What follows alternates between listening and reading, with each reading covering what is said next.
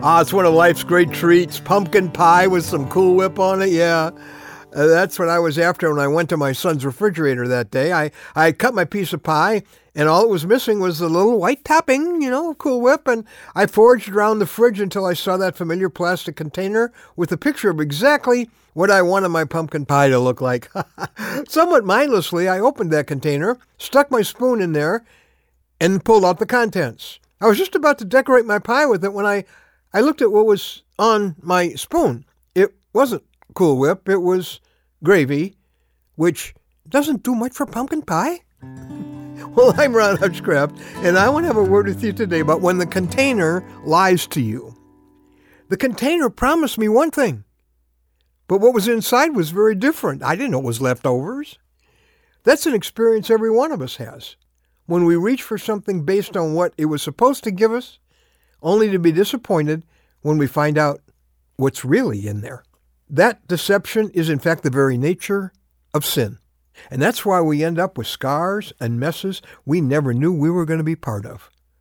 In fact, you may be looking at a temptation right now. Maybe you're even giving into it right now. A temptation that looks promising on the outside.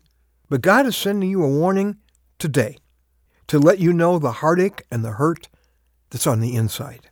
Sin conceals its ugliness, and it conceals its destruction until you've already bitten the apple. The temptation that looks good to you right now may say pleasure on the container. Do this, it'll feel good. Or maybe the package says love. Do this and you'll get some love.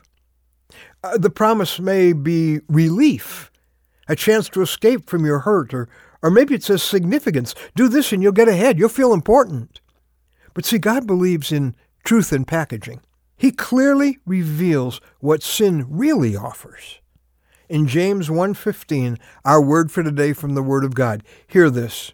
After desire has conceived, that's the part where the container really looks good, it gives birth to sin. And when it is full grown, it gives birth to death. That, of course, is not on the container. First, sin fascinates you, and then it assassinates you. It kills your self-respect. It kills people's trust in you. It kills your close relationships.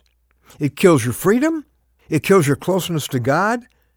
Short benefit, long consequences. A sinful way to get something you need or want is never worth it, and ultimately, it never delivers what it says it will.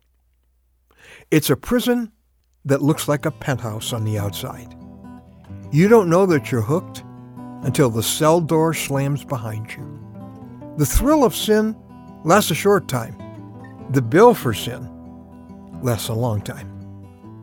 There's a little good stuff and a whole lot of guilt. A rush that's brief and wreckage that can last a lifetime. Don't fall for the lies on sin's package. Check its real contents, as exposed graphically in the Bible. If you've already opened sin's package, get out while you can. If you're looking at a compromise that God calls sin, run the other way. You haven't got time for the pain, for the scars, for the slavery, for the shame. Do it God's way, even if it's harder, even if it takes longer. Remember, it's the narrow road that leads to life. It's that wide road that leads to destruction.